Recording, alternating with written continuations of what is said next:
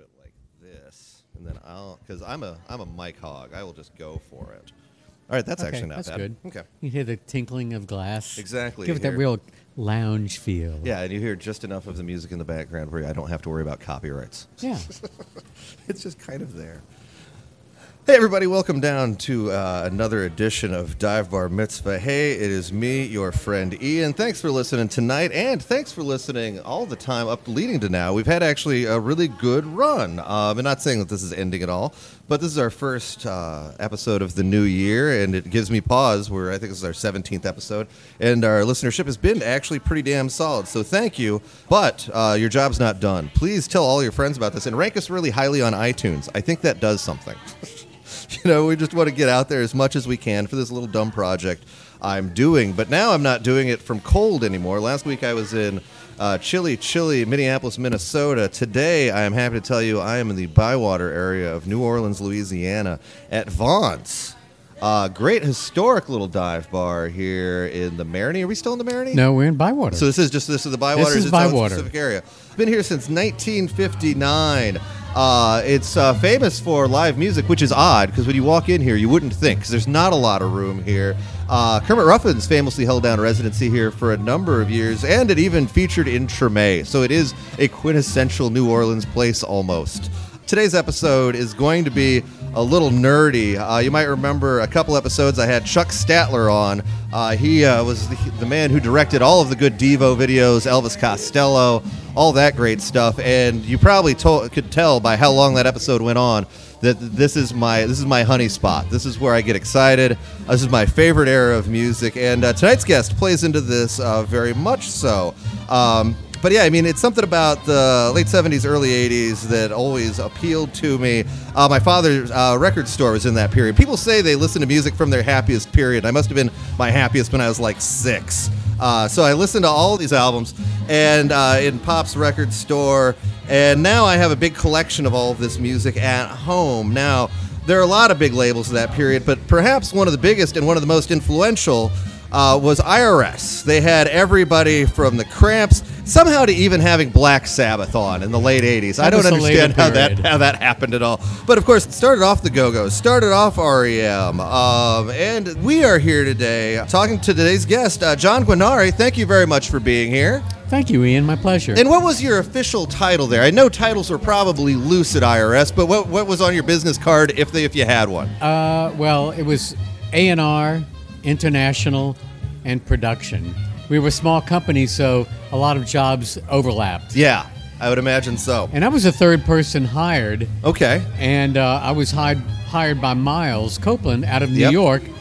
I went to New York, left New Orleans, went to New York, sold tour merchandise with the Police. One day, Miles walks in and says, I just started a record company in Los Angeles. If you want a job, be out there in 2 weeks. So I come back to New Orleans, sell everything, throw clothes in my Volkswagen. Yeah, damn straight. Drive to Los Angeles, drive onto the A&M lot where there's 2 people working for IRS Records, and I walk in the door, and it's like, hi, I'm ready to start. And they look at me, it's like, who's this guy? Yeah, who the hell I said, are you? Miles hired me. Like, oh, okay, there's a desk and a phone. Get to work. So is this a large cavernous open space or a small space with 2 people in it? No, it was because the A&M lot's kind of historic. I mean, a lot of great stuff's come out of the A&M lot was beautiful. It used to be Charlie Chaplin's movie studio, and our offices was over the sound stage. And we think it was Miles managed to get the office space from A&M for free for staffing, but we think someone in A&M had this twisted sense of humor because we had IRS and we shared offices with the Carpenters. And one time in my early days, me and someone else, we went through all the Carpenters' gold records and drew mustaches on them. And we got called down to Jerry Moss's office. I assume the list of potential suspects was very short, and it began and ended with anyone who worked at IRS. Yeah, well, I was an obvious. And then we got dragged down to Jerry Moss's office by Richard Carpenter. Oh, geez. And he was there. I'm tired of being the butt of jokes on this lot. And I was like sobbing and like standing in front of like the principal by Jerry Moss. And it was totally cool. And after that, it was all cool. And, we got along well, but he would never let me drive any of his cars. He drove to Jerry Moss or no, Richard Carpenter? Really, you had got along with a you different ended up car getting for along. Yeah, and Karen Carpenter would come in with a little tennis outfit, and the Cramps would be sitting there. It was kind of like, it was wild. It was just such a twist. Yeah, so you actually got to know, so somehow, because I mean, this is the thing that always has fascinated me about Los Angeles, as somebody who's never lived there, is how it's basically a big mad fold-in of a town where people you would never expect not only know each other but are friends. So to see, a Richard Carpenter and the Cramps on the same place at the same time is kind of mind-bending for me, John. Yeah, but it was common. I mean, you run into these people at the market or... it was a small, community at that, especially at that time, not because of the Carpenters or the Cramps, but even within, the whole early punk days, because, it was just kind of getting started in 1980. Yeah. With The Mask and Blackies, which was on La Brea, Hong Kong, Madame Wong's. Yep. Those were the beginnings of the punk days in Los Angeles. Man. Now, let's actually take a step back. You're a hometown boy right here, NOLA, born and raised. Mm-hmm. And what was your entrance to the music industry? Well, in the early 70s, I started in radio, actually, and when they had progressive FM. Okay. Album-oriented stuff? Album-oriented stuff. And then I worked at a local record store called Jim Russell's Records. I know Jim Russell. On Magazine Still Street. there. Yeah, but he's not. Yeah. He passed away. And then I started working at Mushroom Records, which was a record store owned and operated by the Tulane student body. So I was there for like 6 years, and we became like, the place in the Southeast where, we were on the cutting edge of whatever was happening. Yeah. And every band that came to town, you got to go to the Mushroom, because I used to do all the retail reports to the trade magazines. Record World and Billboard, they'd come out, what's your top 10 records? Number one this week is the Stranglers. Yeah, and you can pretty much just make up whatever you want. Yeah. And for that, the guy from A&M Records say, hey, the Stranglers are playing Chicago next week. Want to go? Sure. Yes, as a matter of fact, On I the do. plane. Really? So I would be able to do that. So it wasn't payola, it was just taking care of people. Yeah, but and it is was Mushroom great. still around real quick? Yeah, Because I was there today. Yeah, they're still. Actually, they're not still around. They just closed right after you left. Yeah, I didn't know they had been around so long. We had in stores. Mott the Hoople came by. Elvis Costello on his first trip. Then that was a big inspiration when I first met Jake Riviera. Yeah. Before Miles, and then after I met Jake, I wanted to start my own record label. Really? Okay, because at that point he was at Stiff, or he moved over to Radar or whatever? It was Stiff. Okay. He was still with Stiff Records.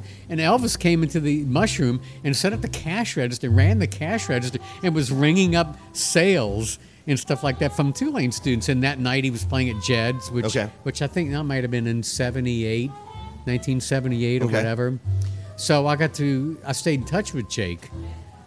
And then later, Squeeze came through, and that's when I first met Miles. And they were like, 17 and 18 years old, and, they couldn't afford hotel rooms. So my girlfriend at that time let them crash at the house, and I just stayed in touch with Miles and just constantly asked him, can I have a job? I want a job.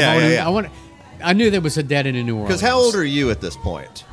Because you're just a pup. And just happened to be a kid working at 25. a record store. Okay, so you're not that much of a pup. You're a good-looking dog. So you just happen to be working at Mushroom Records, and just the world comes to you, and that's just amazing. That doesn't seem like something that happens much anymore. Well, I just knew. I wanted to get out of New Orleans. I knew if anything in the music business, it was not going to happen here. Yeah. And it was either New York or Los Angeles. And my ultimate goal, I was thinking, okay, I'll go to New York because I really want to move to England. Yeah. And Miles had his office over there. And that's why when I went to New York and sold tour merchandise for the Police and... Yeah, so and what was the job that took you to New York? Well, Miles had a company called Faulty Products, which was an English company, and he would bring singles back in a trunk on Freddie Laker Airlines. Okay. And he'd have some guy selling them. He'd go down to Bleecker Bob's with, 25 singles by Menace. And say, put them in Bleecker Bob's. So, that's what I was thinking. I'm going to do that. And Miles would walk in, because our office was at Ian Copeland's office at FBI, and we shared an office with Jane Friedman, who managed John Cale. Okay. So one day Miles walks in and said, I need the Buzzcocks equipment driven to Detroit tonight. Can you do that? Sure, Miles, no problem. All right. And then one day he walked in and said, I just started a record company in Los Angeles.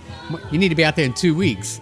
And I'd never had Los Angeles in my mind. No, because you had pretty much gotten all the way to the pond hoping to jump over. Yeah, next move, London. Yeah. So Los Angeles said, sure, whatever. So I went out there and... It beats driving the Buzzcock stuff to Detroit. Yeah, no kidding. So in L.A. at that time was not yet a known scene, because it was still in its early days. And this is when the industry had changed from being New York-based and it was in process of becoming kind of L.A.-based. Right. With the total antithesis of what we're talking about, like bands like the Eagles, bands like that, suddenly it became more of a place where music came from as opposed to where just music was being printed up and pushed out. Yeah, New York, during the CBGBs and Mud Club and Danceteria, the New York bands were primarily more the art bands like the Television and Blondie and obviously the Ramones, Talking Heads. But Los Angeles had its own, it had morphed from whatever, surf music and other things. So it was a great time. I mean, I got there in February of 1980. And it was just a great time, because there were a lot of bands. Major labels did not want to know anything about any of these bands. Yeah, which is odd because, by this time, we're 3 years in. The first Clash album is one of the best-selling imports in America, but it's just, and at this point, even a dog with such good smelling as the music industry did not see this as a viable option. No, they didn't. And, I'd always been a club rat back in living here. So, and nobody at IRS at the time, the other two employees, they were like, one guy was a surfer, and the other guy was like a UCLA graduate, put up a couple shows. So my natural inclination was to go to the clubs. And I'd go see, Wall of Voodoo, the Go-Go's, whomever. And I remember seeing the Go-Go's, and I was blown away, and I walked in and I got to be friends with them, and I kept saying, Miles, you got to sign this band. You got to sign this band. No other labels were interested. I think Elektra Records was sniffing around, but nobody wanted to do it. It was and they even, to get back to Stiff Records, they had a single out overseas. Yeah, they could put out an album in England, but they couldn't do it here. Well, they didn't put the album out in England. The single was the original version of We Got the Beat. Yes. And I don't remember what the B-side was, but it was a different... How Much More? How Much More. And then it was re-recorded, obviously, with Richard Goddard. And I remember Miles had the idea of hooking him up with Richard Goddard because of the whole girl group type of thing that he did Blondie. Yeah. So it was a natural. And I remember Miles walking in our office one day and said, so go the Go-Go's, so goes IRS. And it was true because... my IRS at the time... Was this a prophetic? Was he looking at this as you guys are screwed, or was there some optimism behind this? Because, IRS at that point, outside of Wasmo Nariz and Root Boy Slim and the Cramps, there was nothing commercial, and a lot of it was English. We had a John Cale record, we had The Fall. Not big movers. Commercial stuff. Yeah. And... but the Go-Go's was a game changer. And after the Go-Go's had legs, I remember one other day I walked into Miles's office, and I'd been to the Whiskey to see the Cramps on a Sunday night, and Walla Voodoo opened for them. And I walked in Monday morning, and I said, Miles, I saw this great band last night called Walla Voodoo. You got to sign him. And he said, give me the guy's phone number. So Stan Ridgway, here it is. No, it was Philip Culp, who was the manager for Walla Voodoo. And he picks up the phone. Philip Culp, Miles Copeland, Walla Voodoo, want to sign him? Call me. And he just totally, after that, he took my word on it. Wow. And we signed Walla Voodoo. And now, did you have this carte blanche for a long period of time? That's a level of autonomy that you just don't hear about at all. To be able to bend someone's ear to the point where he's making a phone call like that. I didn't have the actual huge. Signing authority, but it's good it carried a lot of weight with it because I did, and I got to develop a good relationship with the bands because that's something I'd been doing anyway for years from my background in radio and retail. So I mean, I got along well with the bands, like with the English Beat and the Alarm, and I brought in the Dead Kennedys. Found the Bangles. Yeah. So all those things.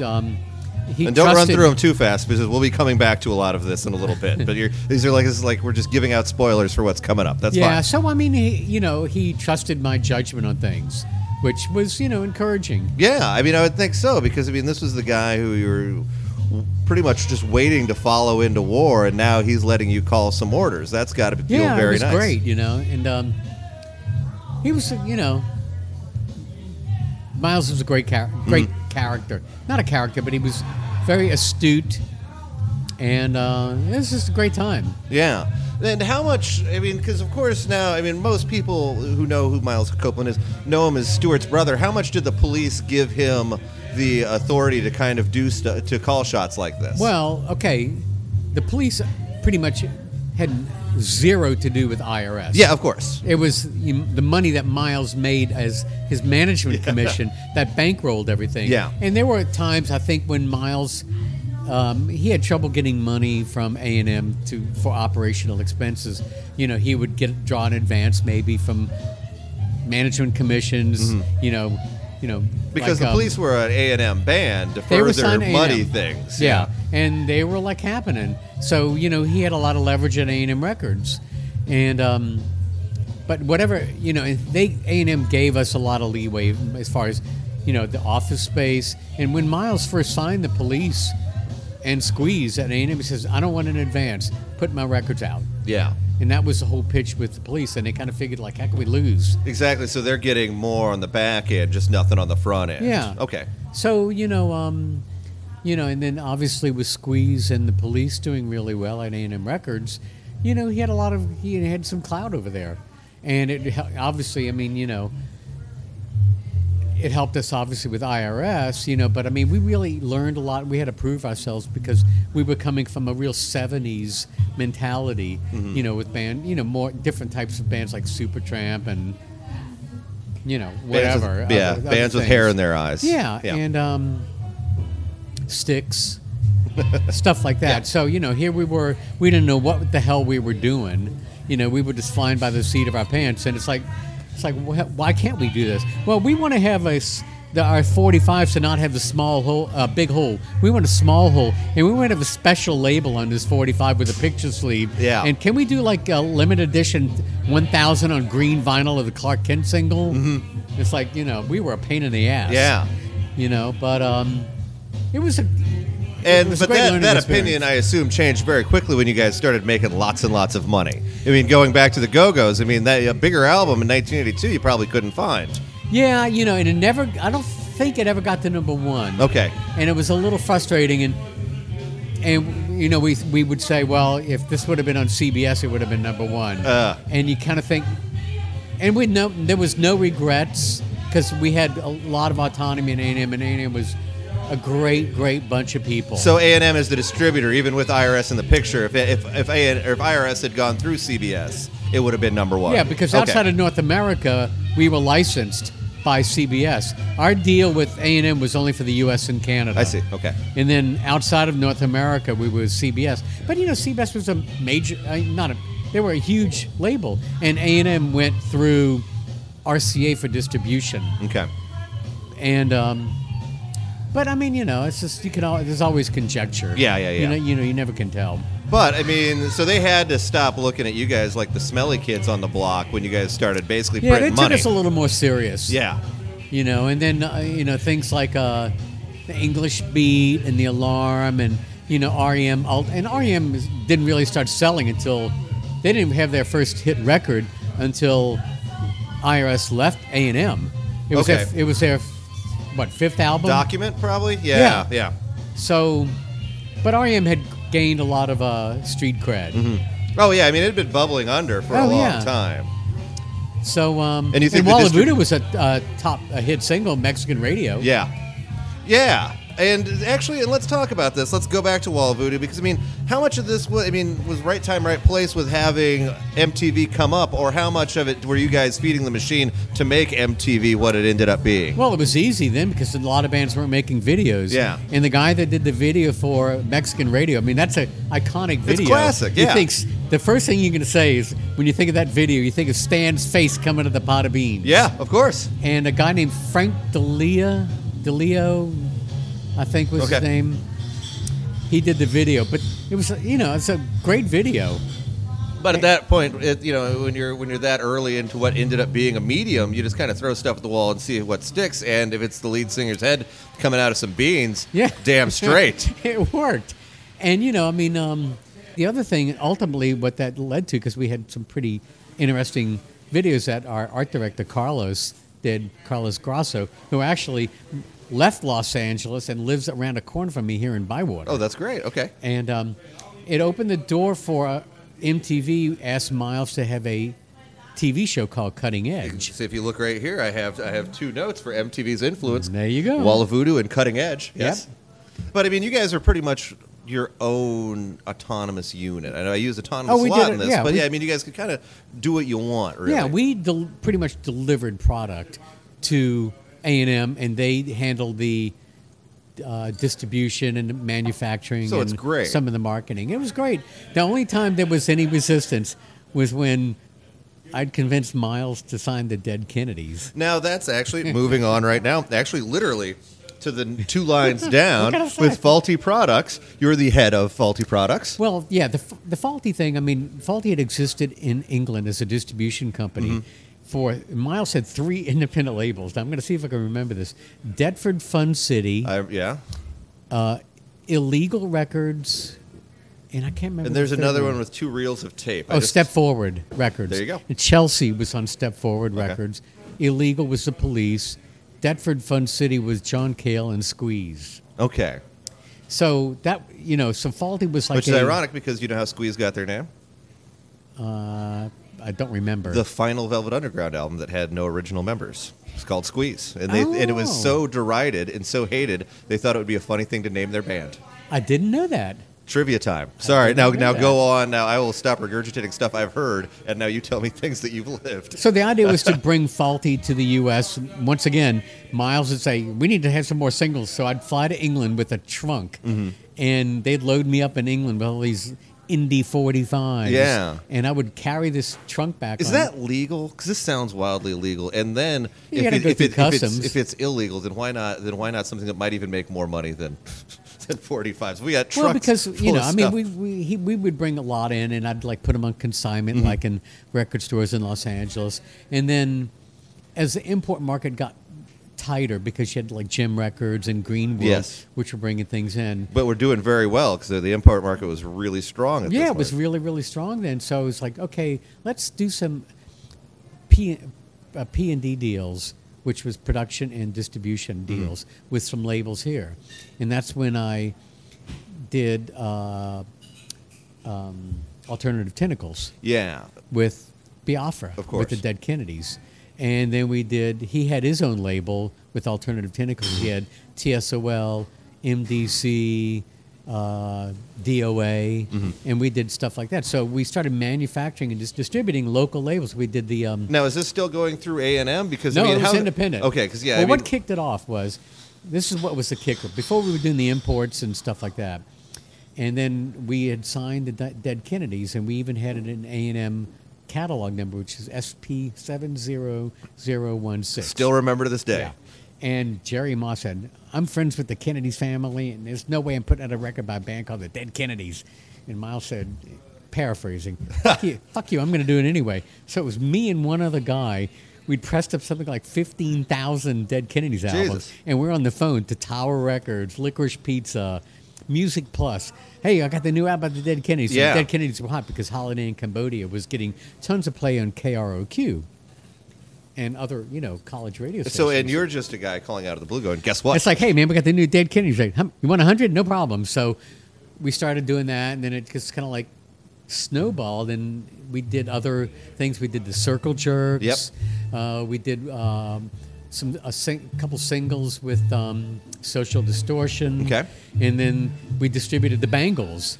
And Yeah. at that point, they had done their own 45 called Getting Out of Hand. It was on Down Kitty Records.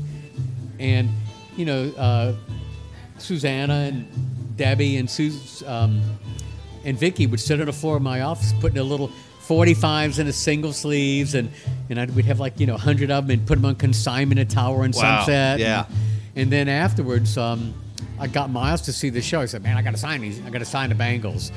So, and then with the Bangs then. Yeah. Because ultimately it found out there was a band from New Jersey called the Bangs. So they had to change their name. And he didn't want to put them on IRS because of the obvious competition with the Go-Go's. Okay. So he managed them and then did a label shopping and got him a deal with CBS Records. Look at that. And what we did do, between what I did forget to tell you about, was after that independent single that we distributed of theirs, we did an EP called The Bangles. It had 5 songs on it. Okay. And the EP was produced by Craig Leon. And Craig also did the Ramones Yes. and Blondie and Suicide and stuff like that. And we had the single, the radio-friendly single of Real World.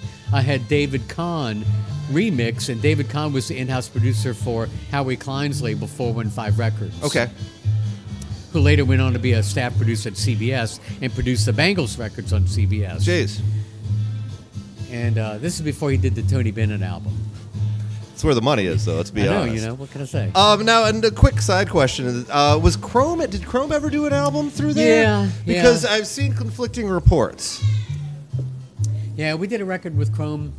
I can't remember the title of it. And Chrome, I believe, to be one of the best of the mostly unheard noise 80s. Chrome is right there at the top for me. I love me some Chrome. And you'd think, it's just noisy bleats. It would be hard to get into, but Chrome is somehow both cacophonous and catchy. And I never understood how they do it, but they do it really well. I'm surprised you brought that because that's pretty obscure. Okay. And I think the album was called, I'm just trying to remember, Third from the Sun? Yep. Something like that. And Damon Edge would call me constantly, and I listened to it. And, we did the record, and I think he did his own video. And Helios Creed, his partner, Yep. was not, I don't think he was involved with it much. They kind of separated their ways, and he was kind of doing his own thing. And I think he had a record on Subterranean Records. I know they had some on Ralph. Yeah. Yeah. And but yeah, we put that record out. Didn't sell that well, and I stayed in touch with It sold so poorly, people doubt it actually exists. Yeah, well, I have some copies. Hey, well, we're stopping by your place after and I'll this. give you a then. great deal, like $1,000. Hey, you know what? You're talking my language here. Let's do it. So, and let's take a couple steps back. We'll go to the opposite end of Chrome. We'll go to REM. And you knew REM when they were just young kids. What did you think about these weird kids from Georgia? Well, they came to us from Ian Copeland because they were doing the college circuit out of Athens, playing like the 40 Watt Club and stuff like that. And they had they came to the attention of IRS by a guy named Mark Williams, who was a college rep at A&M, and then he brought it to the attention of Jay Boberg, who was the president of IRS, and Jay became a huge fan of REM and really championed them to Miles to get him signed to IRS. Miles was not a fan of REM. Really? Didn't see it at all. Okay. Because they were kind of like the anti-image. Yeah, they're pastoral. They're country leaning without actually being there. Yeah, and they were more the folky Americana type of thing. And it's a much better way of saying what I tried to say. Thank you. Yeah, well, I mean, it was No, you did a much better job. And Miles was like, you got to have that image. The police, 3 guys, blonde hair, the Cramps. Yeah. It had that image, and REM was the anti-image. Michael Stipe was like, walked in the office, he smelled bad and would never look at you. So who's signing that? Not Miles, yeah. And it finally, I think he ultimately, realized their commercial potential, but he was never a fan of theirs, and it's okay, you know. Well, yeah, I mean, I'm sure the checks cashed all the same, no matter what he thought but of it. They worked hard. They gave IRS a lot of credibility in the college radio market because that was starting to get really popular. Because it's And then pretty we- synonymous. I mean, by, like 86, 87, when you thought IRS, you thought REM. I mean, now Go-Go's are about 4 years past. And they were already kind of like in the pop, real like commercial pop thing. And then we had The Alarm, which did great at college Yep. radio, which was a UK signing. And then we had English Beat, totally, great credibility Yep. and stuff like that. Yeah, I mean, and so, and let's, before we jump forward too far, when did you realize, or did you realize at the time that this was an important era in music? I know that's a bit esoteric, but I mean, because this is a golden period. Yeah, in the mid 80s it was. But then once the major labels caught on, it was getting harder and harder for IRS to sign bands. Of course. Because, we could pitch them on the whole, the concept. And, this is cool, man. Let's get in a van and play in front of 15 people and stuff like that. But once the majors entered in, then you talk All the money. hard work you've done is now the bedrock that everybody's Well, building it's the on. money. It's like, we're going to give this band, $200,000 advance. So, it was getting harder for IRS to sign bands because we couldn't compete with the major labels. We just didn't have the money. Well, and there's the famous story about no matter, when REM was getting signed away to Warner Brothers, their rule was no matter what IRS offers you, we'll give you twice as much. Well, yeah, there was an interesting story there. I had told Miles and Jay, I said, if you are interested in keeping REM, one thing I would suggest is offer them their own label. Really? Okay, that. Yeah. And, because Michael Stipe's sister was in a band. What was it? Oh, okay. Yeah. They kind of sound like And the Mitch B-52s. Easter, we had Let's Active was already in the label. So we kind of saw it as a way for REM to really be able to have their own, freedom, maybe own their own masters Of course. and stuff like that. Well, which ultimately happened, I think, with Warner Brothers. They retained ownership of their masters. REM Athens Limited was their company. Okay. And I think ultimately, at the end of the day, I think that what worked against IRS signing them was REM knew that Miles really wasn't into it. Okay. Oh, really? Even though Jay was... So all these years later, that's still the Yeah. Achilles heel of the relationship. Yeah, Miles did not really just... You could tell the passion wasn't there as it was with Jay, because Jay loved REM, as did everybody else at the label. But it was really Miles, I think he just like, hey, you want to sign with us? Sign with us. Not, whatever. And, also the scene changed, because you started having all the hair bands started coming up. Yep. And, the college rock stations, the formats changed a bit. And the times changed. Yeah. And, I would say that time between like 1979 and 85 were for IRS the golden years. And a lot of the golden years for Los Angeles, because then the punk scene evolved into the hair bands. Yeah. When you had all the Rat and Motley Crue.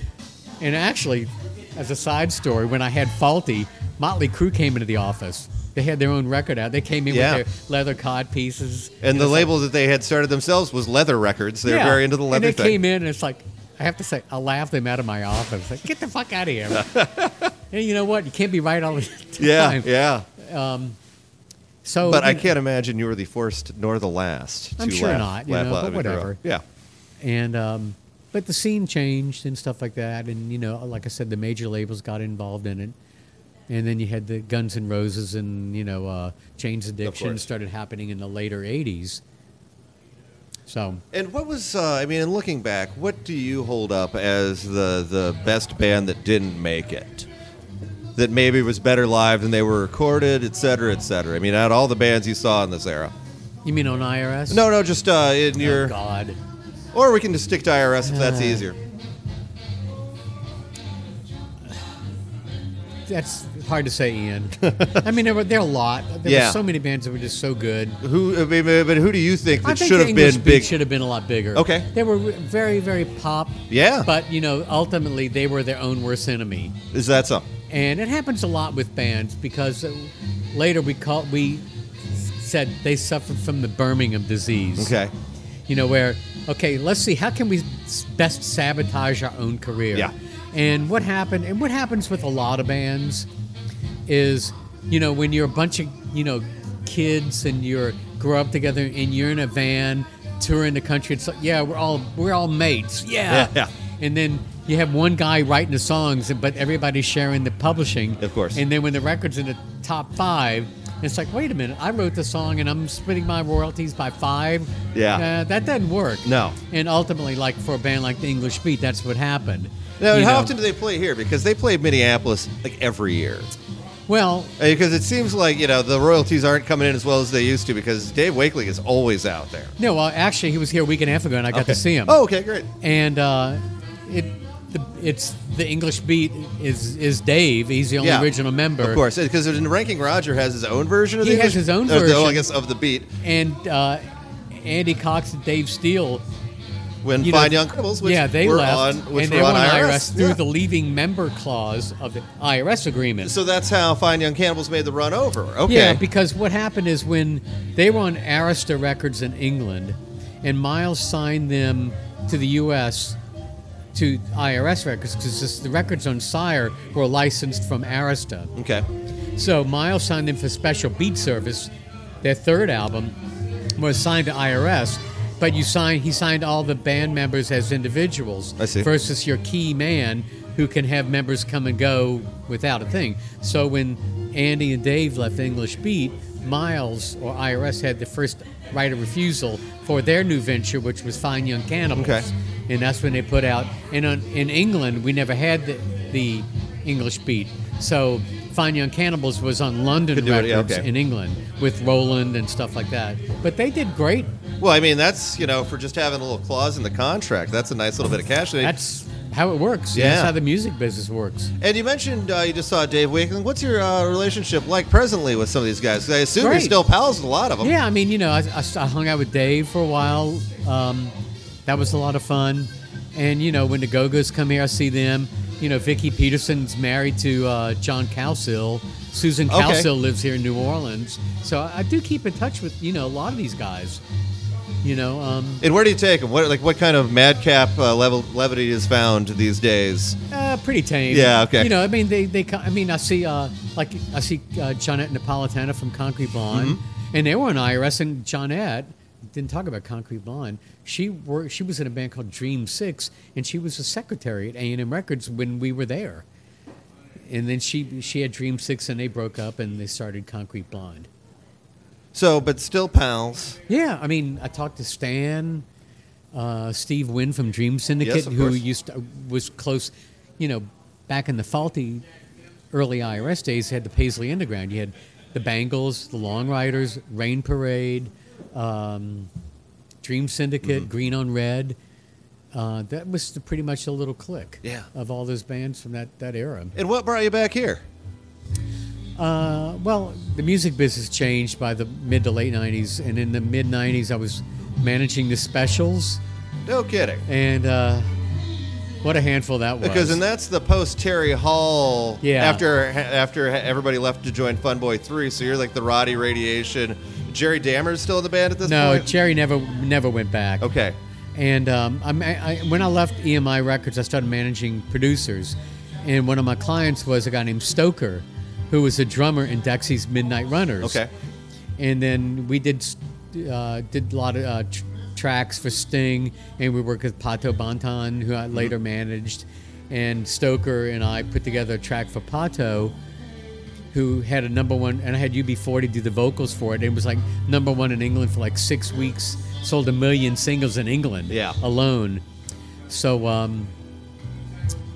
I forgot where I was going. No, with but that, I asked you what brought you back here. Oh, and so you're- anyway, I got tired. The music business changed, and it was just kind of like, I But wanted you to, still like- seem to be finding gold, though. I mean, you still seem to be doing all right at it.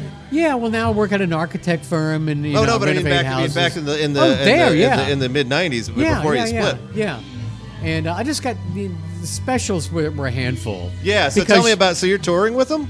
Yeah, well, I was Ugh, a manager. yeah, exactly. We had a tour manager, but you have some distinct personalities there. Yeah. You've got Horace, the bass player, who's very well spoken, educated, and then you had Roddy, who's this rockabilly guy that always likes to drink and stuff.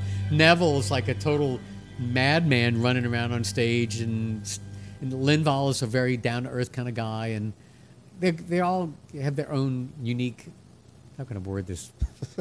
They're very not unique, listening. distinct personalities, and Okay. it works. Yeah. But to keep that in control is like herding cats. Yeah. They're all over the place, and Horace and Lindvall were always the most reasonable and level-headed, and the other guys. And I got them their record deal after they reformed without Terry. Yeah. And Jerry, I got him a deal on a label distributed by MCA called Way Cool Records.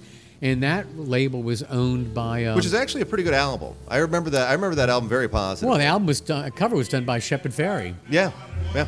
And Stoker produced that album.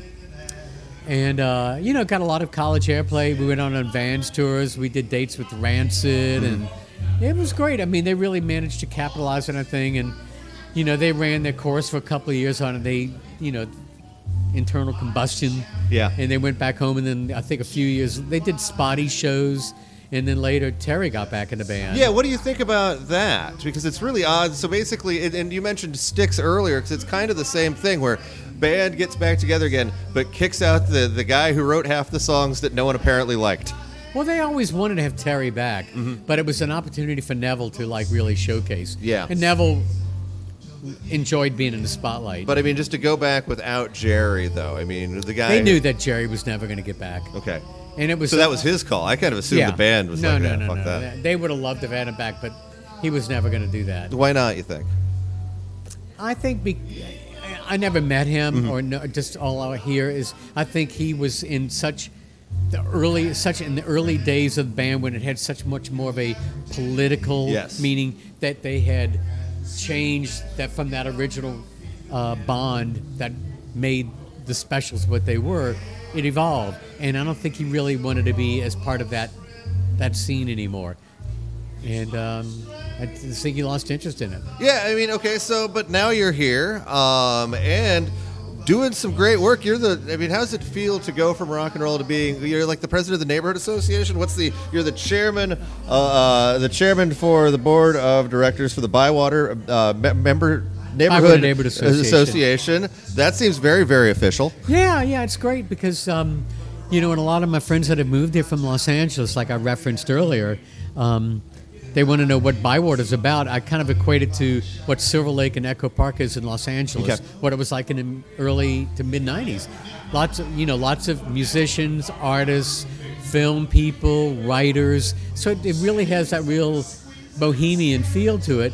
And in the past several years, I mean, it's really a delicate balance because post-Katrina, the economic landscape of New Orleans has changed a lot, where primarily it had been like service industry related. Now you've got film people here, you've got tech people and medical people. So, there's always a concern about gentrification. Yeah. So, I mean, it's a fine balance. We Well, need in New things Orleans here. is so great how it has. I mean, and I don't know if it's different here than it is like in the Quarter, but where you can't tear any old buildings down. In Minneapolis, this is just unheard of. Like, I mean, No, you can't do that here. We'll just chew stuff up and throw it away, and it's horrible. But here, No. We have, the French Quarter is under the jurisdiction of the Vieux Carré Commission, which is a separate entity. And they are incredibly strict. I think it was founded in the 30s, and they tell you what color you can paint your house. Yeah. There's a limited palette of colors. Here, take your choice. And the historic neighborhoods of New Orleans have jurisdiction under the Historic District Landmark Commission, which they are involved in what the exterior of a house looks like. So if you want to change out those 6-over-6 windows across the street, you have to get approval. Wow, okay. You have to have certain types of boards, certain types of windows, roof. You have to get their approval before you are granted a permit from safety and permits to do any type of construction. Okay. That's on renovating old properties. If you want to do new construction, that's something different. So, I mean, and so what's under your purview here? What do you get to, you get to kind of preserve the beauty of the neighborhood, Yeah, am I right? we do beautification, we do blight, and get involved in blight. We have community activities. We do get involved in zoning where people, because a lot of people want to put like restaurants or like Vaughn's, where we are now, because of some earlier rules, they can only have live music at one night a week, Thursday night. Really? Okay. That's it. And that was Kermit's, And that was Kermit Kermit. Ruffins is what he held down. Yeah. Yeah, and then Kermit got away from doing the gigs here, and I think there's somebody else that plays in Thursday. Yeah, but I mean, that's just wild that you can only do it one. Huh, okay. Yeah, Why so don't you that's all loosen they up can do. on Vaughn's, John? Come on, man. Well, I'm I just think- joking. You don't have to give me a real diplomatic answer for that. No. You- And I think it's something that we're trying to work out, and I know the owner wants to keep peace within the neighbors because that Oh, yeah. one night a rule was put in effect by some immediate neighbors. Okay. Back in the 80s. So, I mean, it kind of left like that, and so she's okay with it, so it's There you okay go with then. us. Yeah. If she's happy, we're happy. But, it would be nice to be able to have, more music once in a while. Of course. As long as it doesn't disturb the neighbors. Yeah.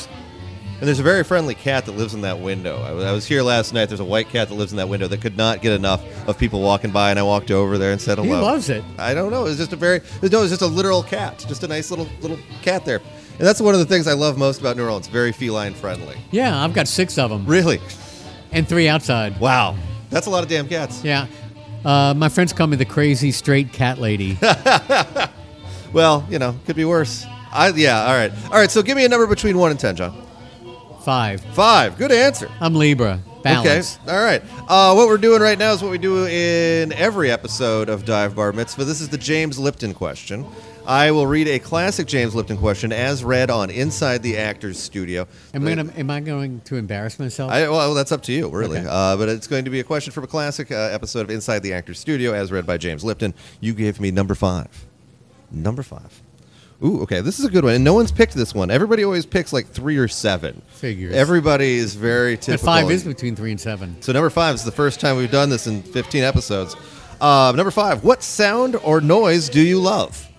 Look at that. Crunchy. Crunchy. So you like to hear crunchiness or I like crunchy salads. okay. As a matter of fact, for dinner, I had a lovely crisp lettuce and cabbage with sprouts. And I like my music crunchy. Okay. Because crunchy means it has an edge. And it has to have that edge. I don't like homogenized music, or I like things that are crunchy and have an edge. So There you go. Well, that beautifully wrapped everything up, John. Well, thank you very much for hanging out with me tonight at Vaughn's. I hope you had a good time. This I know is I did. great. I've been waiting for years to since even before I had a podcast. I was just like, you know what? I'm going to hang out and chat with this guy. So, That is great. Seriously, thanks for walking down memory lane with me a little bit.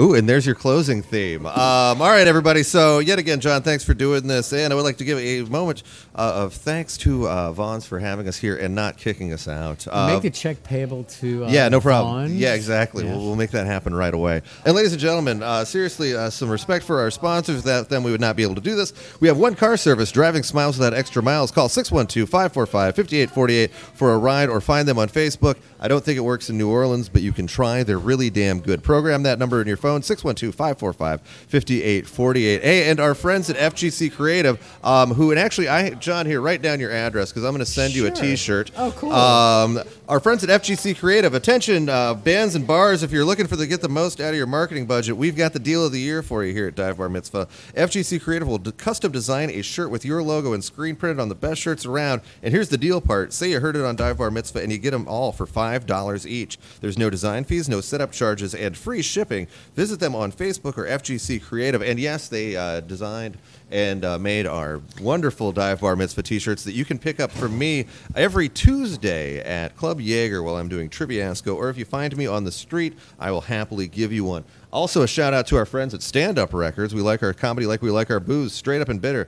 Check them out at standuprecords.com. They have new albums out all the time. We got new albums out by Jim David, Maggie Ferris, and if you have a Roku, go to their Roku channel, to the Stand Up channel. All sorts of great stuff there, including my old television show, Drinking with Ian, and always in the picture and always in good taste, Pabst Blue Ribbon. To add extra flair to leisure time activities, put original PBR in the picture. People of good taste naturally go for its old-time beer flavor. Original Pabst, brewed as it was when it won the Blue Ribbon in 1893. So next time, put yourself in the picture and enjoy original Pabst Blue Ribbon. John, thanks again. Now let's go have one of those delightful Moscow mules here. I'm ready. Thank you, Ian. Thank you. All right. Cool. We got that knocked out. That was fun.